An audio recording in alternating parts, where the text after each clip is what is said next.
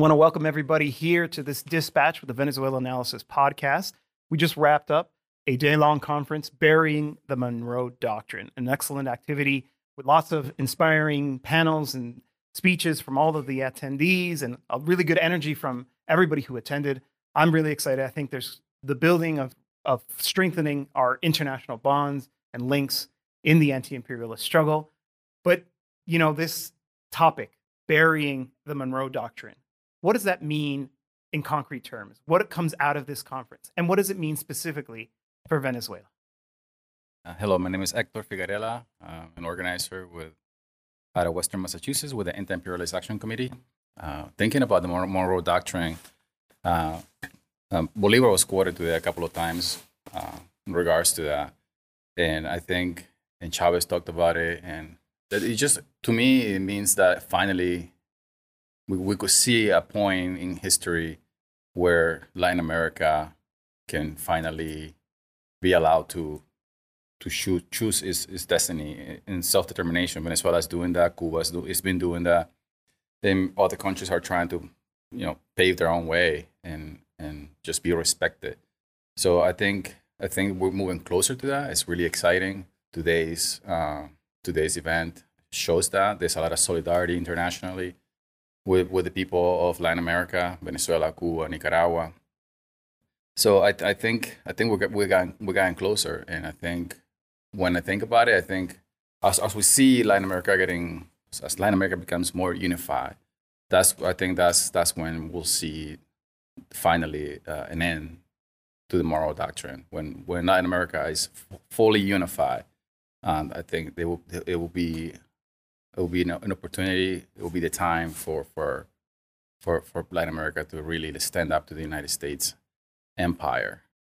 Hamataki, my name is Nick Estes. I am an assistant professor of American Indian Studies at the University of Minnesota, and I'm an organizer with the Red Nation.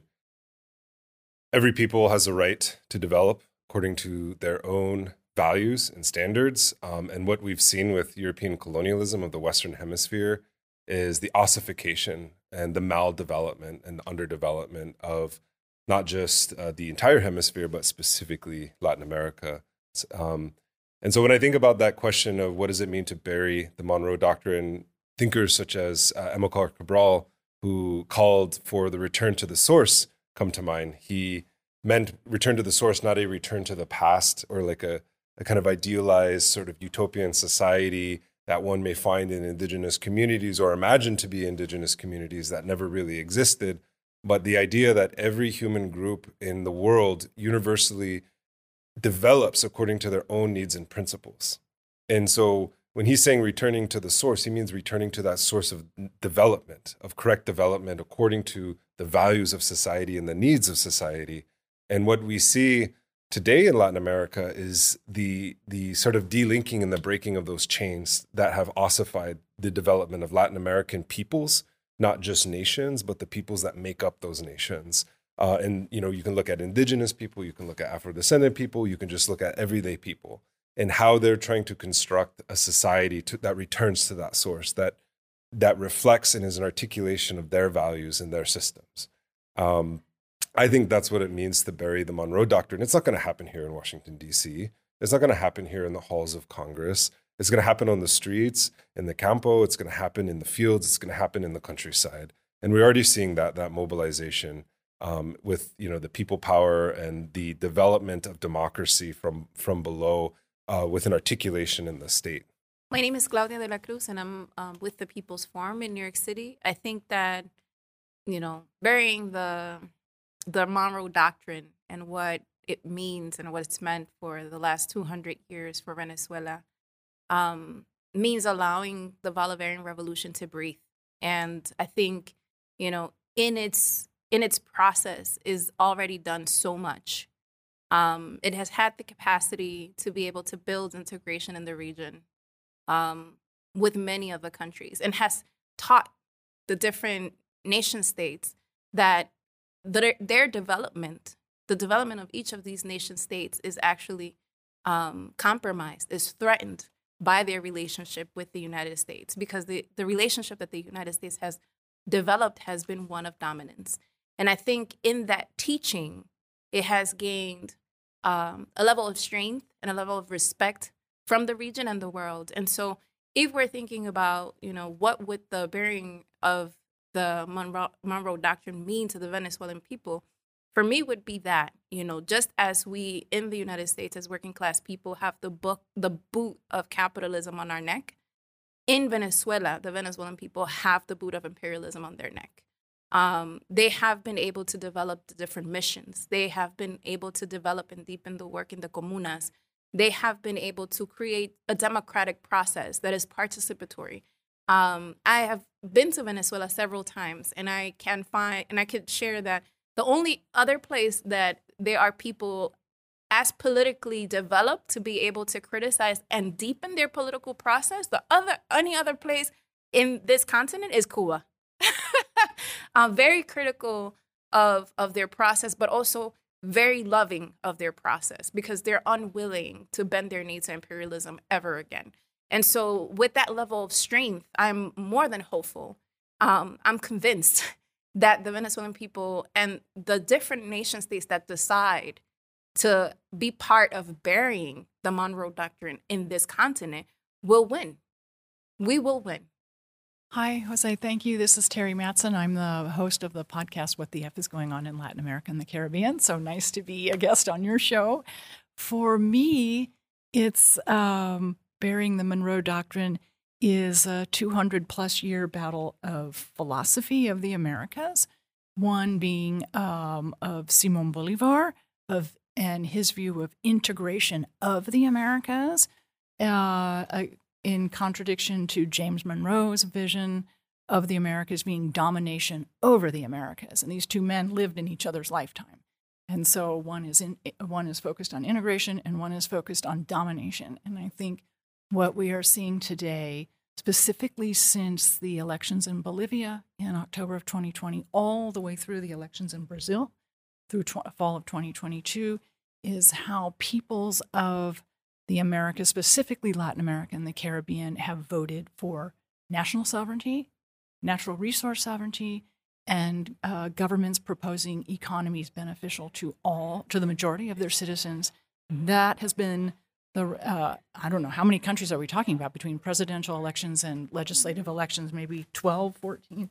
And you can see that this integration of the Americas is being created in the South in Simón Bolívar's vision and is percolating up to the North. And so there is hope for us in the States, too, that we will integrate and no longer dominate.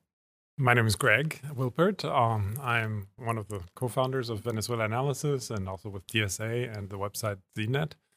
To me, one of the things we have to realize is that the reason the Monroe Doctrine survived for so long is because the United States elite really acted in collusion to a large extent with the elites of Latin America and was able to basically keep, as Claudia was saying, its boot on the necks of the people there for such a long time because of that collusion. But I think the elites, to some extent, especially in Latin America, have gotten a bit weaker, and that's why you had this rise of this first wave of what was called the pink tide, especially beginning with the election of Hugo Chavez in 1998.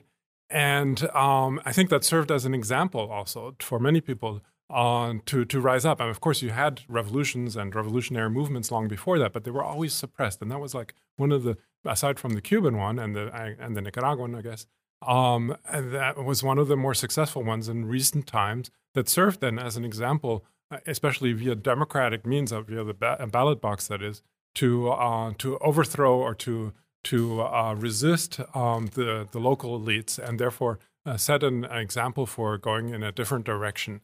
And the hope, of course, is that these movements of the grassroots, of the working classes of these countries are going to be able to work together, hopefully maybe with the people of the North, particularly in the United States and Canada, to finally eventually defeat the Monroe Doctrine, so to speak, of the North. Because after all, we're, as Claudia was saying, we're also victims of this system in the North.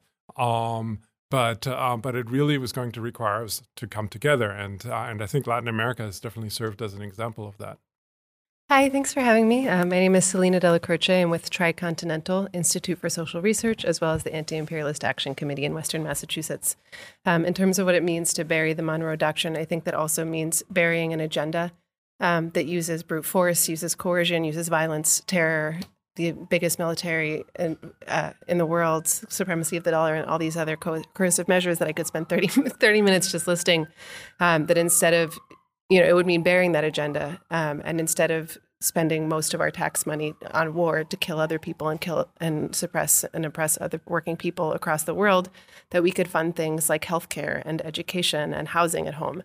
I live in Massachusetts, where there's a huge housing crisis, and rents went up by like 30% in the last year. And so instead of sending half of our tax money to war, we could be providing not only for people in the United States, also giving people in places like Venezuela and Cuba that are, fighting their own struggle and have a very clear political agenda to do the same in their countries. I think we've heard the term Buddha, get the boot off their neck a few times for a reason. But I think in terms of what that would mean for Venezuela, it would mean that rather than having 40,000 people dying in a single year, as the Center for Economic and Policy Research showed a few years ago, and with 300,000 more who are at risk of dying because they can't access cancer treatments. And we saw that personally. Hector and I were in Venezuela last year because there are no the X-ray machines are broken in the hospitals and all of these things, that rather than having, suffering and death as a political choice, we could see what it would look like when the comunas that are already building their agenda have the space to breathe and have the space to develop. They have, there's so much creative power, in Venezuela and in the Bolivarian Revolution, but there's the Monroe Doctrine and all these manifestations of U.S. imperialism are making it very difficult for people to develop those projects as best they can. And so I think that would not only mean all of those things for the U.S. population, for the Venezuelan population, but we saw how, Venezuela, before the sanctions, decimated the economy, and their ability to produce and export oil also gave oil to Haiti, to Cuba. And if we really were to bury the Monroe Doctrine, it wouldn't just be the U.S., it wouldn't just be Venezuela, but it would, Venezuela, Hector mentioned Bolivar, is committed to, an internationalist revolution and lifting up the global working class. And the global working class struggle. So it would mean allowing that project to advance at a much faster rate, not for the U.S. population or the Venezuelan population, but really for the people across the world. And one of the ways that I think we've seen the very direct application of the Monroe Doctrine over recent years has been sanctions. It's been what we've talked a lot about here at this conference, talked about sanctions against Cuba, obviously also sanctions against Venezuela. But one of the questions that I heard come out of the discussion here is that we've seen a change in administration. We've gone from Democrats to Republicans, back to Democrats, and it seems like the policies don't change. And so one of the questions that I heard was, how do we move forward to end sanctions given the conditions of the political situation in the United States right now? I think we're at a pivotal moment in regards to the sanctions policy. I think we're seeing that there has been a response for the 40 plus countries that are under sanctions right now to be able to, they have had to create a different way of surviving and building their economies and taking care of their own citizens. Venezuela has had to do that by many different ways. And thankfully, there's been solidarity, from China and Iran, in Nicaragua and Cuba. So I think I think we're seeing that sanctions as a tool of war, because it is war. It's a form of warfare. You are indiscriminately killing the population. You're causing extreme suffering. I personally lost so many members of my family. I lost my father because he just couldn't find anticoagulants for his heart condition. I lost an aunt to COVID because there were no vaccines. The sanctions imposed by the U.S. caused block the payment with COVAX, and the list goes on. Uncle died because he couldn't find malaria medication. My godmother died because it was hard to find oxygen for her asthma, so she suffocated to death. So this happened last year. so these countries have had to find a different way to survive, and I think we're seeing a weakening of sanctions as a tool of war, and I think that's a great thing. And Marco Rubio came out and said it like, hey, pretty soon sanctions are going to be useless, so we better rethink that strategy. So I think that's something that's the world is trying to de-dollarize. So the world's, as a reserve currency, the dollar is becoming weaker. So I think we're looking. I don't know. It's not happening fast enough, obviously, because people are dying, people are suffering as a consequence of the sanctions. So they're not going away fast enough, I guess is what I'm trying to say. But there is momentum, there's solidarity, and there's people on the ground here at home and abroad working to put an end to them. I would say that what backs up sanctions, and especially the sanctions in Venezuela, isn't just, it's not just a decree and then people stop shipping goods there. Those decrees and those sanctions are enforced by a global military superpower that has army bases and military bases in over 800 different locations. And so if we want to, it's not just attacking the sanctions regime. The US dollar is upheld at the barrel of a gun and a battleship that's ready to be deployed, within 72 hours or whatever the State Department says. And when it makes threats to China, when it makes threats to Venezuela, when it makes threats to Cuba. And so we have to think about in the United States how the United States has accumulated the social wealth of the world. But instead of even dispersing it amongst its own population, it invests in jails for its own population. It invests in policing for its own population. We don't even get healthcare out of this imperialist parasitic relationship, and these value chains that exist. What we get is bombs, jails, and cops, right? And so when we're talking about a sanctions regime and ending it in the United States, we also have to talk about not just, the redistribution of ill-gotten wealth from the global South, but a sort of just, and I think Teri said this, the integration of a just economy that is about reparations, because we have to answer for all of Hector's family. We have to answer as people in the United States. We have to answer for that destruction that our government has wrought on other people of the world, but also fighting for the social rights that we deserve in this country, whether it's housing, whether it's education. All those things are related. They invest money into this war machine to choke out alternatives, right? Instead of, and I think it was Claudia who said this earlier, we're not trying to provide charity to Venezuela. We're providing solidarity, and they're providing an inspiration for what can happen in this hemisphere. Well, one of the important things that came out of the sanctions panel, I think, was particularly the point that the U.S. government is spreading a bald-faced lie when it says that the sanctions are only targeted against people who are corrupt or something like that, or violators of human rights, etc., which is just such a lie because it affects the general population, as we've heard.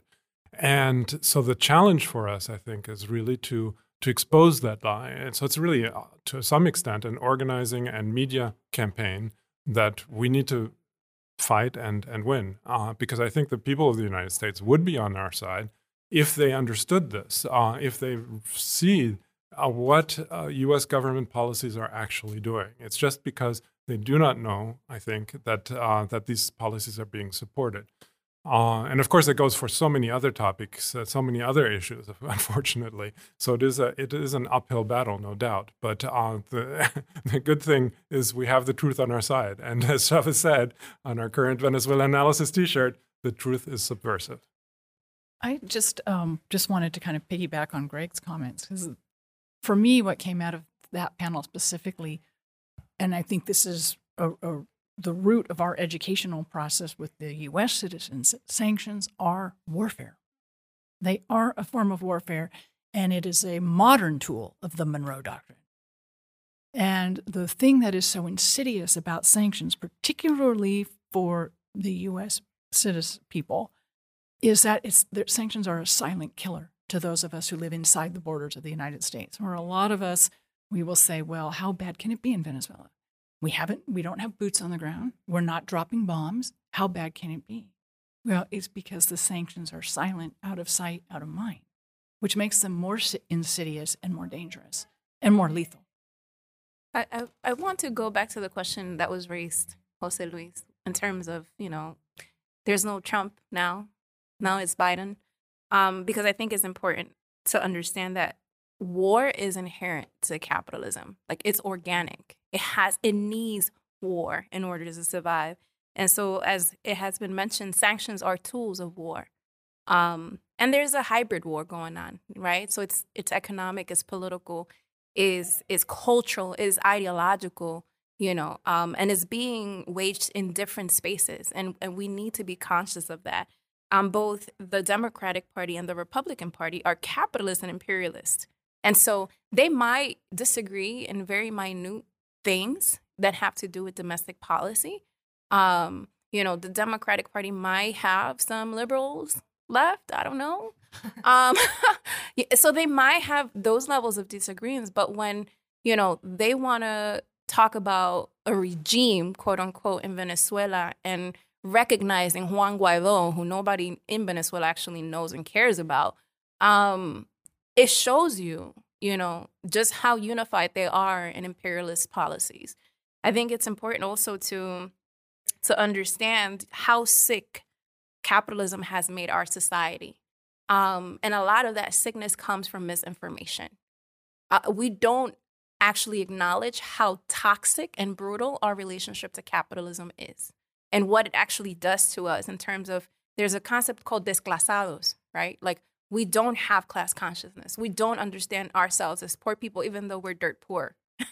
And to be able to have an internationalist vision, to be able to feel and connect ourselves to the working class in Venezuela and understand what the sanctions are doing there, we need to understand ourselves as poor people. We need to know that the South Bronx is one of the poorest congressional districts in the United States. And we don't have access to healthcare. We don't have access to quality education. We live in a food desert. We need to know that when we're talking about the natives, the indigenous people who are the righteous, holders of this land, have been displaced and have been placed into what I would say are, open air prisons and have the highest rates of suicide. Like, we need to know that. And we live in a society that engages us and kind of entangles us in so many distractions, including our own conditions. We're so distracted by just the mere need to live that we don't get the information about any other place. What we do get is that, Cuba is an authoritarian government, that Venezuela is authoritarian, that there are human rights violations. But who condemns the United States for its human rights violations? For its capacity to brutalize all of the world. You can't even say some of the world, all of the world. And so if we were to, like Greg said, if the people of the United States who are living under these conditions of poverty, of lack of education, lack of access to healthcare, would be able to access the information, the history, the people's history, the side of those who have been brutalized and victimized by the United States, we get it. We totally get it because we have ways of connecting with our people, with our class. And so when we're talking about sanctions, as Nick was sharing, is part of a larger project, is part of a larger agenda, and it cannot be detached from that. It is losing its weight because I think we have the hope of the global South rising and understanding that multipolarity is the path, that no longer can we have one country dictate for the rest of the world what their destiny will be. And so that is hopeful. And the people in the United States need to kind of get with the program and understand that we are part of that reality as well. Yeah, so I think on the question of how to move forward with ending the sanctions, given the political landscape in the U.S., I wanted to lift up something Claudia said in her closing speech today, which is that, we have a duty, and I think Nick just said a minute ago too, but we have a duty as people living in the belly of the beast to fight back against these things. And I think, what Hector said is important too, that we're not going to, our people in Venezuela and people in Cuba, people across the global south and across the Americas aren't going to sit around and wait for us to like get the sanctions lifted. They're shifting, they are building like blocks, and we heard about that too, and building other regional currencies to try to get around the sanctions is oddly political clarity.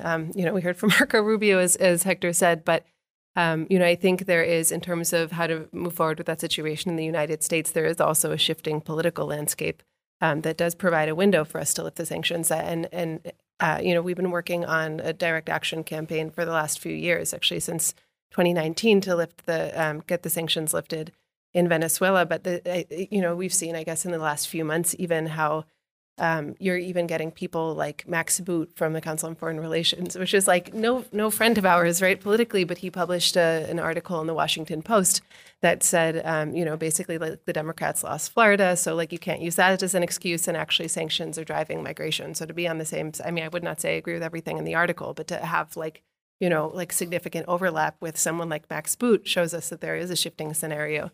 So I think the migration crisis is one thing that opens a window for people like Biden who are the people killing, so many Venezuelans for it to be advantageous for them to lift the sanctions, because ultimately that's kind of, it is about self-interest. Other kind of parts of that scenario are also seeing how we have this rise of left governments in the Americas, from Lula in Brazil to Petro in Colombia, and it's making like the U.S. is isolating itself. So we have, between that, and I won't go on and on, but I think, another important piece is the oil crisis in the United States as a result of the war in Ukraine, and Venezuela has the, biggest known oil reserves in the world. So there are all these things that open this window of what we've been saying and what we've known for years and years and years, that there actually does seem to be a window of opportunity where it's not going to, I don't know that it'll happen. I don't think it'll happen on its own, but, there's a window of opportunity for those of us who are fighting this fight to really push. And I think we could win. And that's kind of one of the things we've been organizing around with the Anti-Imperialist Action Committee. And I know that Venezuelanalysis published a couple of articles on McGovern's stance, which was referenced quite a bit today and also yesterday with Code Pink as part of, this bearing the Monroe Doctrine had an advocacy day yesterday. And so McGovern came out with a letter first in June of 2021. It's quite strongly worded, and Mark Weiss brought references during his panel, calling on the Biden administration to, quote, stop using the people of Venezuela as a bargaining chip, which is, quite, it's substantial language. But I think it's important to uplift, too, that he only did that because we fought with him for 2 years to do that. And he's actually said that. And so it's not that, we have these benevolent people who are all of a sudden just going to realize that, Venezuelans are suffering, or, but I think, that we have the people in this room and the people in this conference and that are part of our organizations who are fighting this fight, who, do have this window of opportunity to do that. And I think it's important to have have organizations with the political clarity that the people here have, that it's not, it's not that anyone in the U.S. government is going to come and fix this for us. But if we have political clarity, we have this analysis, and we can, actually use our position in the belly of the beast to lift the sanctions and allow Venezuelans to breathe, and also then Cubans and Haitians and people in Massachusetts where Chavez sent oil before the sanctions. I think we have to have that political clarity about why we're doing what we're doing, but I think there is a window for that wasn't there even a few months ago. And, I think that work is being done, and Code Pink, made a lot of that happen yesterday as part of this weekend, but I think it's ongoing, and I think we have reasons to be hopeful but we have to fight. For my last question, I want to pick up on something you said. It seems to me almost like these fissures that we saw, thanks to organizing, became cracks. And now, thanks to the organizing that's happening here in this conference and what could come afterwards, these cracks threaten to become breaks. And I feel like we can confidently say we're in the age of declining U.S. hegemony. And that really means a moment of opportunity. And so in your closing remarks, Claudia, you said you wanted to say thank you to the Bolivarian Revolution, to the people of Venezuela for their solidarity, for their inspiration. So I wanted to close with that. Maybe I can get a comment from each one of you about why Venezuela, the Bolivarian Revolution, why the processes of transformation that are happening throughout the region serve as inspiration for yourselves and for your communities here in the United States. I think you can't speak about the Bolivarian Revolution without Bolivar, obviously, right? But you can't speak about the Bolivarian Revolution without Chavez. And Chavez had the capacity of clarity, commitment, and competence. And he had a very, very honest way, very genuine way of connecting with the masses and letting them know exactly what was happening. And Frantz Fanon said it too. For as long as we have the will to explain to people the truth, they will understand the truth.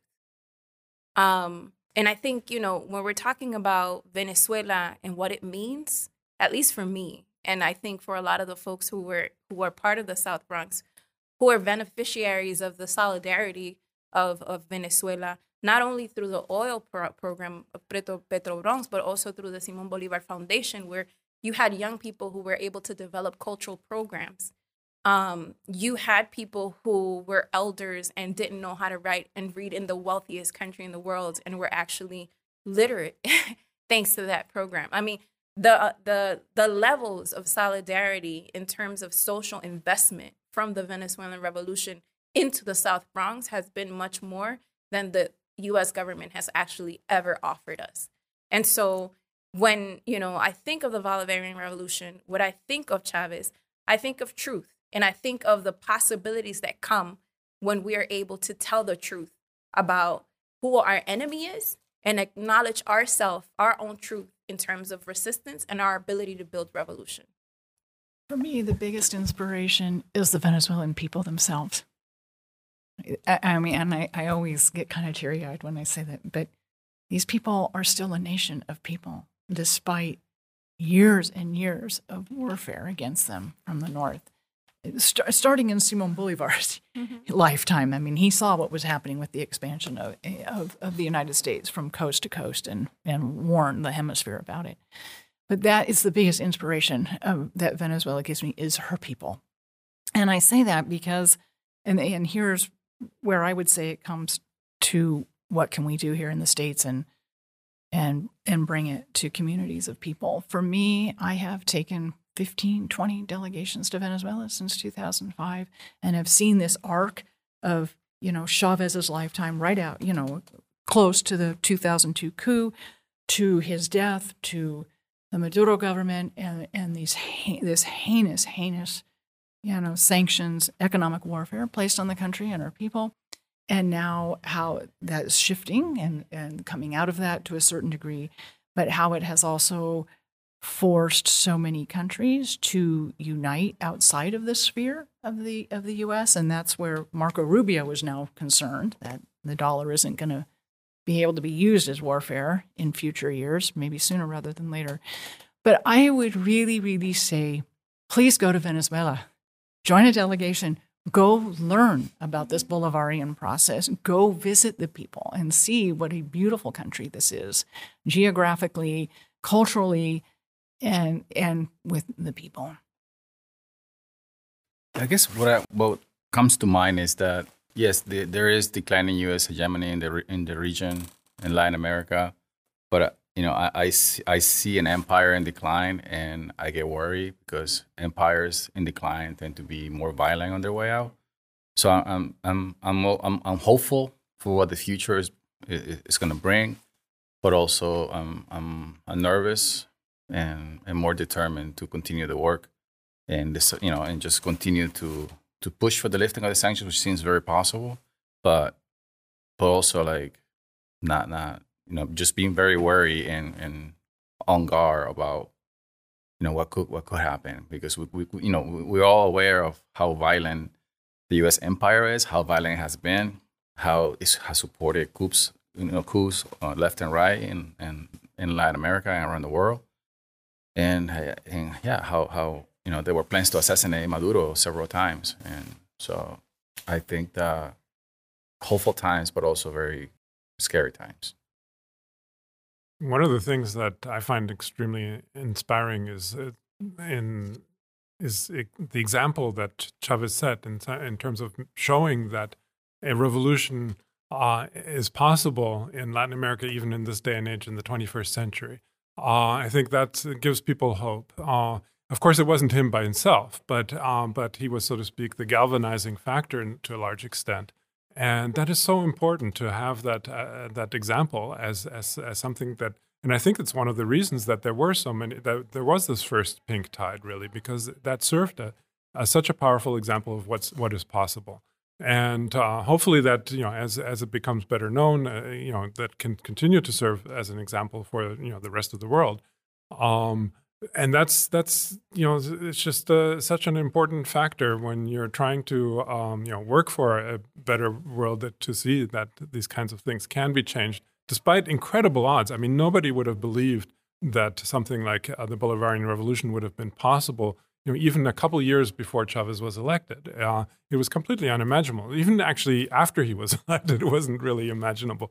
It was only really after the coup against him was overturned that people really saw what was possible. That was, for me, the main inflection point, that coup could be defeated. And that's just something that I think for so many people also in Venezuela, it was just such an eye-opening experience, and hopefully that will continue to be the case. Yeah, I think something that Claudia, just keep quoting Claudia, but you said a lot of good stuff, and Vijay Prashad in Tricontinental has said this too, but that it's easier to imagine the end of the world being, and the planet being flooded by melting ice caps, than it is to imagine the end of capitalism. And I think that's something that the Bolivarian Revolution does for us in the United States, is it shows that's what's possible, even under these unimaginably horrific conditions of the U.S. embargo and the sanctions, and tens of thousands of people dying every year unnecessarily.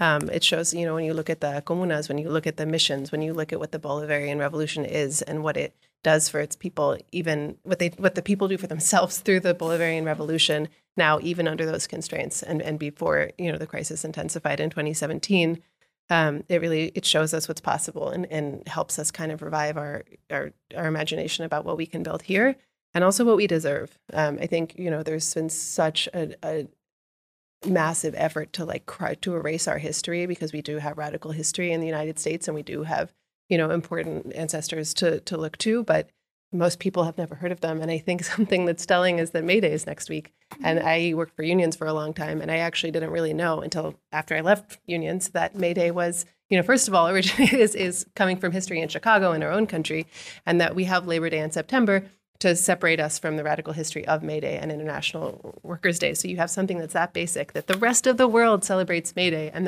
there are organizations in the United States who celebrate May Day, but it's not a national holiday. It's not celebrated even by unions in the same way, on the same level. And so, we've been robbed of this history, robbed of our history, and robbed of our ability to dream and imagine. And that really impacts the position that we're in to build the future that we deserve, that, protects the integrity and dignity of working people.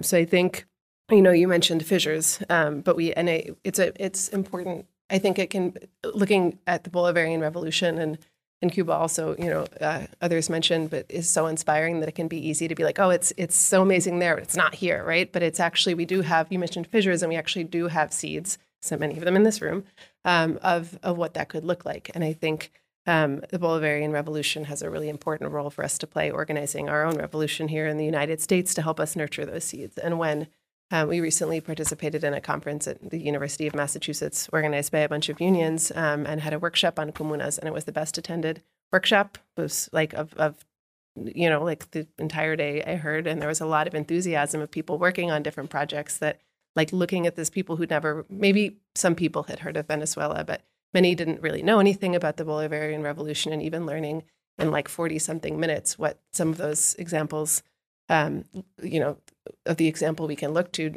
it really, I think, helps spark our imagination and kind of revive our ability to dream, to build the future we deserve and the present we deserve. I'm always a little bit skeptical when people talk about the declining U.S. empire as if that might possibly give rise to something better, because it also might give rise to something worse, as like Hector said.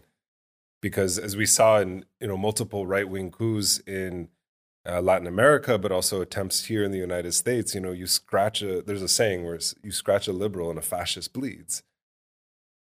Oftentimes, our class enemies are in political tendencies or alignments that may seem friendly to us at one point, but when it gets rough, they will turn on us on the left, and they will try to crush us.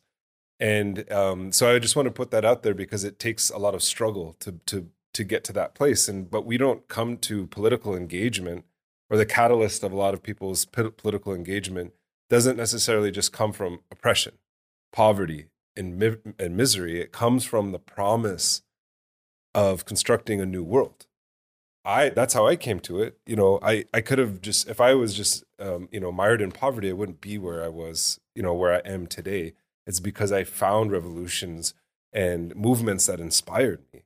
I went to Venezuela, not at its height, not during Chavez, as much as I wanted to see the Bolivarian Revolution in that context. I went to it in a very hard place when a lot of the people were suffering, and it was at the time, that a lot of people were starving and not getting access to, medical supplies, and still aren't today. But it was difficult. A lot of the friends that I made there were a lot skinnier at that time, and it was, but that's not what I took away from the experience. What I took away from the experience is that they had weathered that storm, and I was like, it blew my mind. It's like, it's almost, I don't have magical thinking, but it's like, what inspired them to wait out the siege on every facet of their life, to be so committed to that promise of constructing a new world.